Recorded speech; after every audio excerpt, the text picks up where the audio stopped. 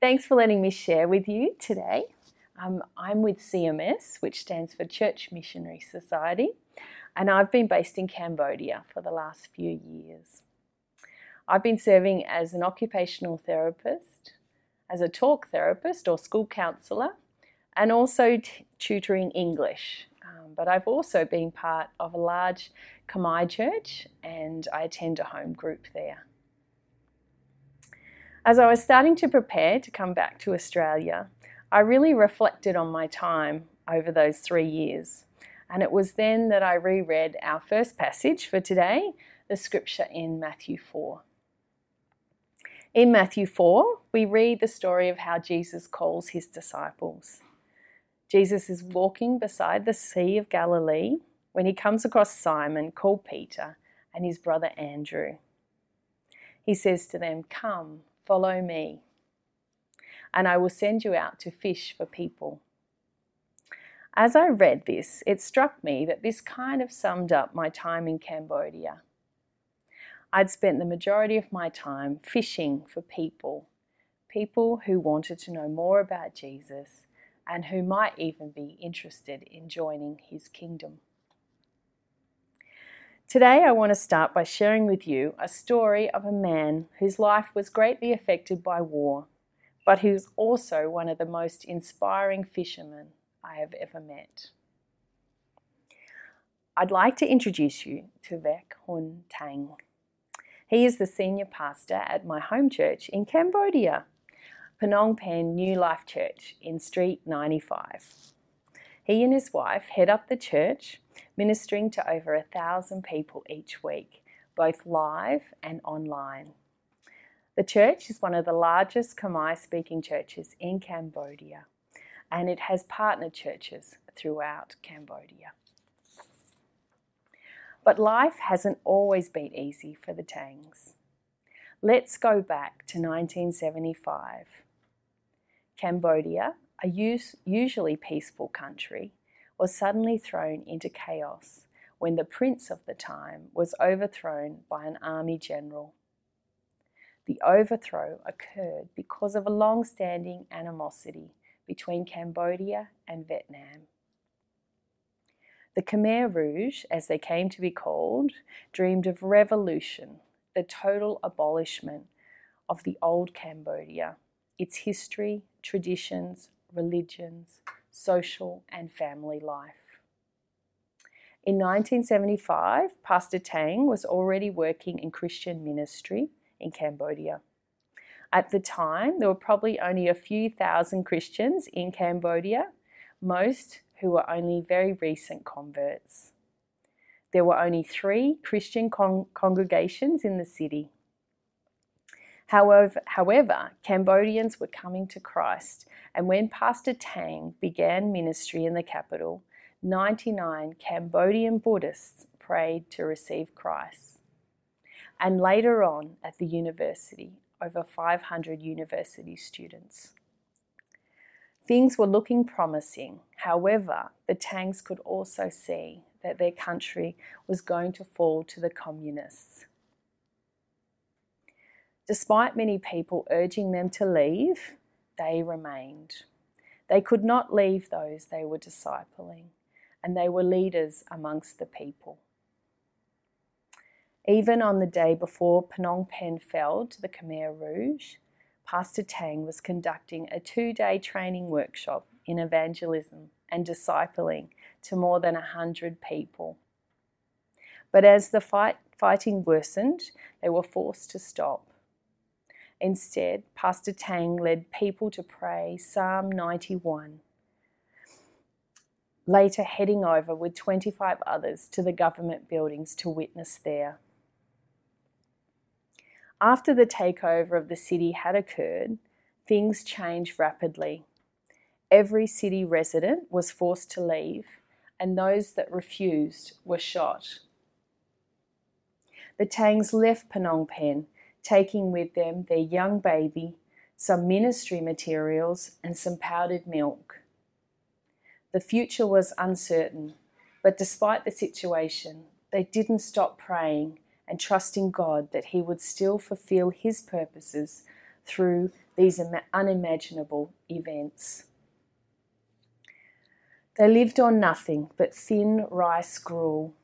Death was all around them. They started to realize that they were going to have to move if they were going to have enough food to survive.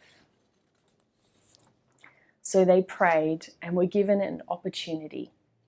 God used a man called Cain to take them to a larger town. But before reaching the town, they had the opportunity to share with Cain, who had decided to accept Jesus as his personal Lord and Saviour.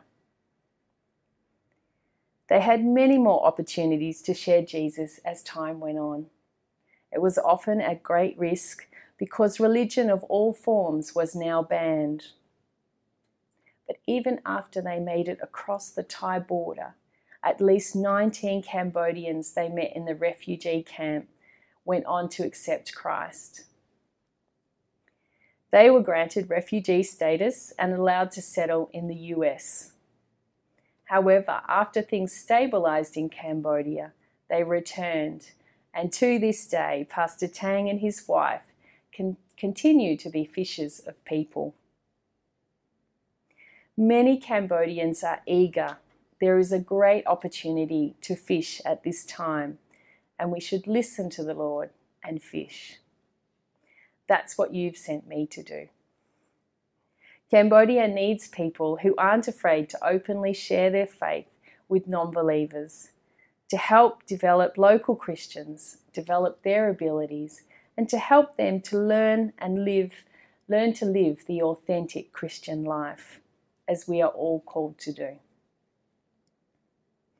In our second reading today from Luke, Jesus finishes teaching the people around him and then gets into a fishing boat. He says to Simon, one of the disciples, "Put out your nets in the deep water and catch some fish." Simon answers, "Master, we've worked hard all night and haven't caught anything." I've learnt that even in a Buddhist country like Cambodia, Jesus still knows where all the fish are. He leads us to those he knows will be receptive to his message. This was the case for me when, after my first year in Cambodia, I found myself moving to a new city, 6 hours from Phnom Penh, but it was also there that I met Purom.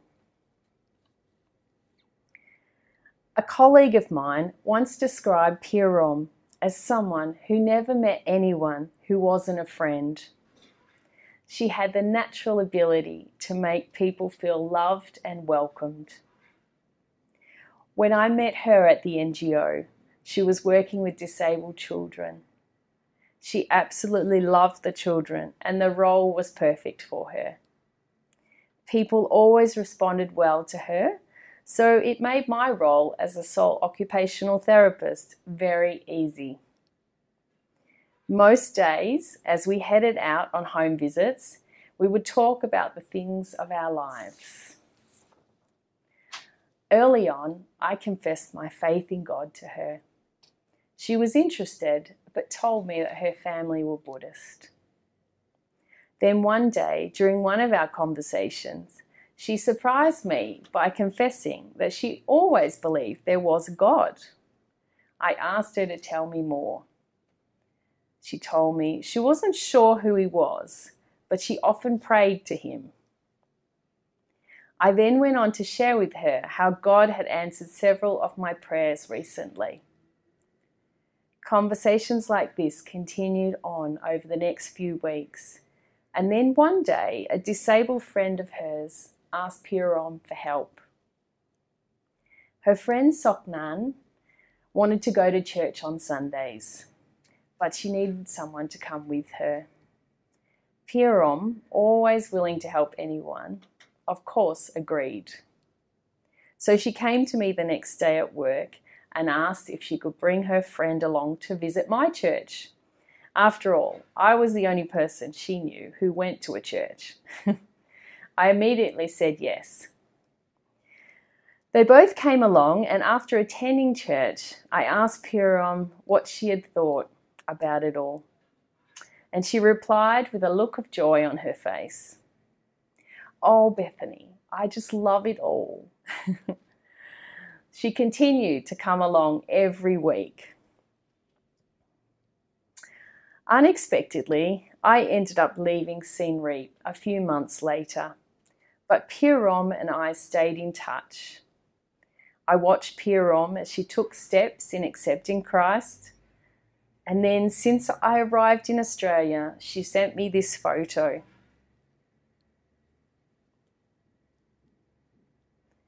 Amazingly, amongst the coronavirus pandemic, she'd been baptized in a backyard swimming pool by a local pastor. It was such a moment of joy for me, knowing that she was now well and truly in the kingdom of God. Throwing out the fishing net in Cambodia can be great fun too. One example that I can think of was when I had an idea to throw a Valentine's Day party. I asked my friend Nicole if she would help me. She really wasn't too sure. She's not really a party person. But after I explained to her that I would organise the food and all she had to do was translate something for me on the night, she agreed. So I set about inviting 15 girls, no boys. This greatly disappointed the guys at the motor mechanics next door, but I was firm. This year was girls. Maybe next year could be mixed. I decorated the room upstairs, pink streamers, balloons, and hearts. I ordered the pizzas. We must have enough food and soft drink. It was almost time for the party, and I explained to Nicole that there was a mix of church and non-church girls coming that day, and that I wanted to share a message about the love of God and how Valentine's Day was a day to remember this. Everyone arrived and there was a fun atmosphere. They took photos of each other and the decorations. My 25-year-old neighbour was one of the people who joined in, and I was conscious that there were a few that weren't churchgoers, and I hoped that they would receive the message with an open mind. The time came for sharing, and Nicole did a great job of translating into Khmer. It was well received, and there was some conversation as well, even some people giving thanks to God for things in their lives. It was a great night, one that I won't forget. A few months later, I received a message from my young neighbour who had attended the party. She just sent a photo of herself, and it was in church. She told me that she joined a local church and was going every Sunday. I was so overjoyed. It reminded me that we just have to be willing, and God will do the rest. In Cambodia, there are many different ways of catching fish. When catching fish in rice fields, some use eggs and even toothpaste. Sometimes you need to do things that will entice the fish to you. One of the ways that I'm able to do this is through my work as an occupational therapist and school counsellor. Let me share one reflection from my diary. Lekana entered my talk therapy room in usual fashion, throwing herself down on my lounge and then staring blankly at me. I noticed that she had on her green senior school uniform with her long black hair untidily hanging over her eyes. I explained to her that today I wanted to ask her some questions. Would it be okay? She said yes. Okay, I started. So tell me if you agree or not. I began my checklist. I am smart. Lekana replied without hesitating, no. I am talented. Lekana again replied no. I am a good student. No. People like me? No. Her answers continued on in the same negative way. When we had finished, I was suddenly struck by a wave of sadness. This obviously beautiful, talented Khmer girl with great intelligence and potential had absolutely no sense of her own value. She was already facing a possible suspension for an incident last week when she had left the class without permission and spent a period sitting in one of the toilets. Even worse was when she told me that no one had even come to look for her during class, and I could hear the pain and hurt in her voice. I didn't know where to start, but one thing I did know was that only God knew what would work in this situation. That night, as I prayed, He faithfully answered. He prompted me to try something a little bit different, a little bit unorthodox. He wanted me simply to write her a letter. So I got out some paper, sat down, and started to compose my letter. I didn't know what to write, but I started off by telling her how much I enjoyed meeting with her each week and how I liked that she was a good listener, and I included some Bible verses about God's love for her. I finished the letter, sealed it up, ready to give it to her the next day. I found her after class the next day and handed over the letter. She was surprised, but took it with a smile and put it in her pocket. The following day, I had just finished with another student when Lekina popped her head around the corner. Without saying a word, she handed me a small piece of paper. To my surprise, she had written me a reply. Finally, we were starting to interact. God had opened a way forward. I knew then that God was going to help Lekina to overcome her issues, and I hoped she was going to enter into a relationship with Him, the only one who truly knew her heart and her needs. To finish up, I want to say that even in hard times, like times of war or a pandemic virus, we can still be sharing our faith, praying for people, and inviting people into a restored relationship with God. It can be in any way you like: one-on-one coffee with a friend, a colleague, engaging with youth. Really, it's just the small everyday interactions of daily life.